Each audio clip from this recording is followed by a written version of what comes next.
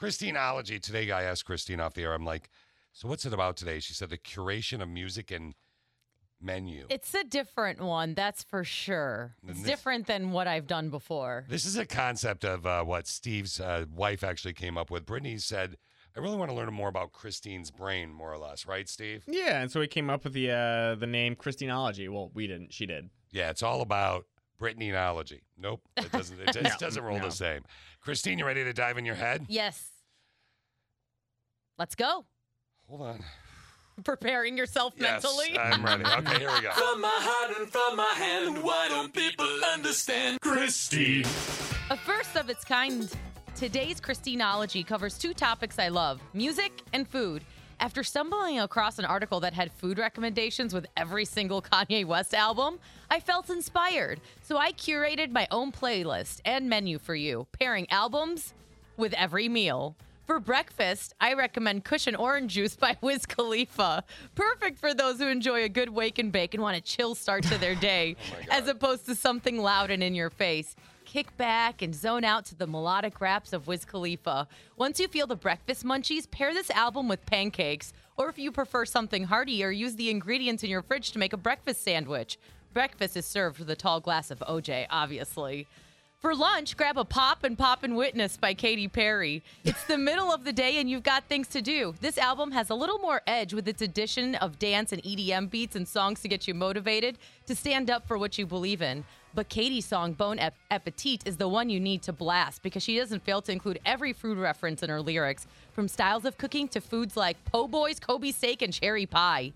Katy says this song is about sexual liberation, but reality is it just made me more indecisive about what to eat. With that said, a buffet is an excellent choice for lunch.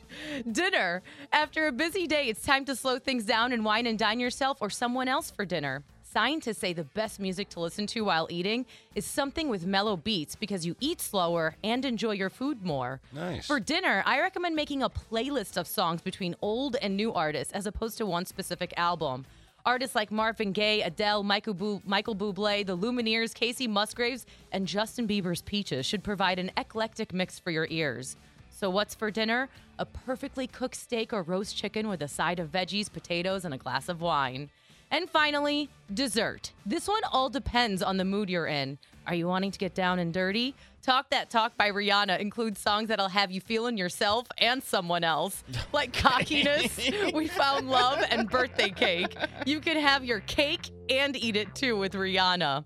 In your feels and missing your ex, Drake is always my go-to. Literally, any Drake album goes amazing with a pint of ice cream. He's the crybaby of rap for a reason. Are you ready to party? DNCE's Sway is the album to get you pumped for the night with songs like Cake by the Ocean and Toothbrush. This goes best with something easy to eat while you pregame, like a sour candy. And sometimes a stiff drink is the best way to end your day. And Drunken Love off Beyonce's self-titled album literally makes you feel drunk. Forget the food and drink your worries away with a dark liquor. This was Christine's curation of music and menus. Wow, that was something. Mm-hmm. That was definitely a something. Do you know that Drake discovered The Weeknd, by the way? Yes, I did. Oh, okay. Did you know Ellen DeGeneres discovered Charlie Puth?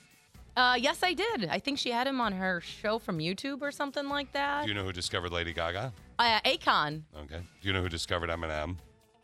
That's an easy one, by the way. Oh, Dr. Dre. There you go. Who discovered Nicki Minaj? Lil Wayne. God, you're really good at this game. Who discovered Ed Sheeran? Taylor Swift. Nope. Ha! You lose. YouTube. Nope. Who is it? Jamie Foxx.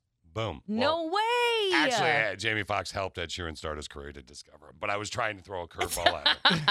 Great Christineology.